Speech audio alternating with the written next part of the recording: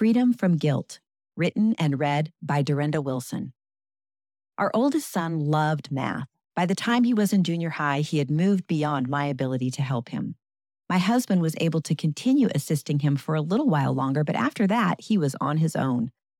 He was determined to continue moving forward, so he tracked down a math website that was able to give him what we could not.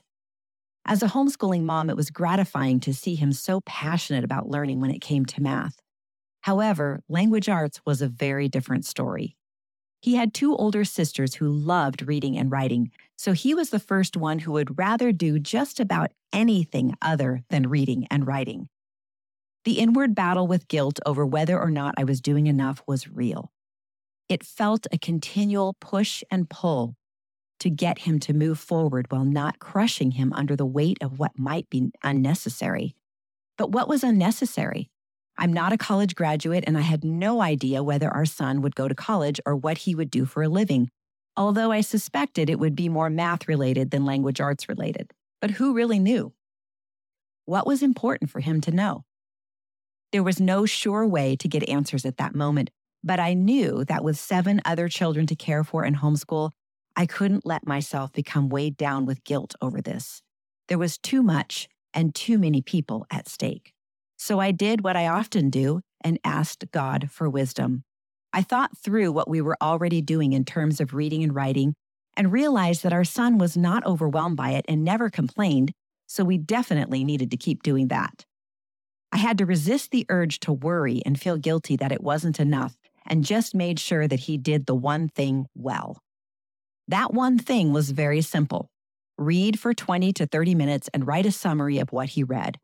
I would go over these summaries with him daily to check punctuation, spelling, sentence structure, etc. Occasionally, I would add a little extra something, but often he seemed discouraged by it. I simply wasn't willing to press him to the point of disliking reading and writing even more by pushing beyond what my mom instincts were saying was enough. I realized that this approach was unconventional, and I knew then that there was a chance I was failing our son, but it was a pressure I had to live with. My love for our son and my desire to do things in a way that didn't cause harm to our relationship and didn't squash his love for learning are what kept me from feeling unnecessary guilt. There is a difference between guilt and the necessary tension that is part of the homeschooling journey. It's the tension of wanting to do what's best for our kids, realizing that we don't always know what that is, leaning into the Lord and our mom instincts to help us figure it out, and then trusting the unique journey that God has our family on. When he was 16, our son decided to start college through a dual enrollment program so he could complete his last 2 years of high school and his first 2 years of college simultaneously. Much to my surprise, he aced the English college entrance exam, explaining to me that I taught him to speak well and made him read and write summaries daily, and that's all he needed.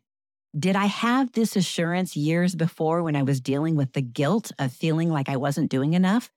No, but that's the nature of homeschooling. It is a journey of faith, much like that of a farmer. Farmers can't force a seed to grow. They can water, fertilize, and encourage growth, but ultimately, it is God who causes the growth. We as homeschooling moms have to remember that we are not forcing, but rather gently shaping unfolding possibilities. When our son walked into his first English class in college, the professor said, "Forget about everything you learned in high school because we do things differently here." That wasn't a problem for our son. He didn't have to unlearn anything.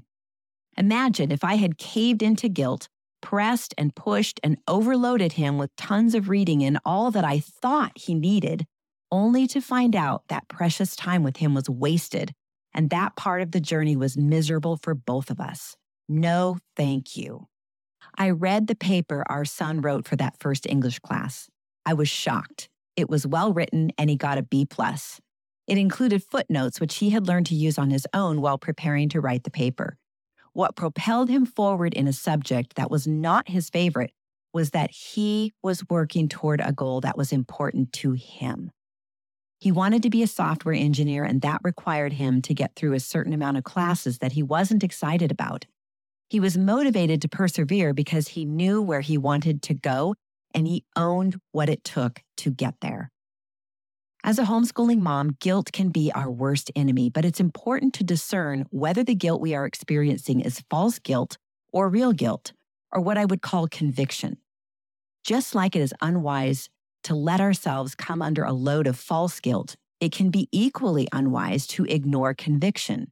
Conviction is rooted in sometimes painful truth and tells us that we have truly made a mistake or done wrong, and we need to make things right by apologizing and/or changing our course.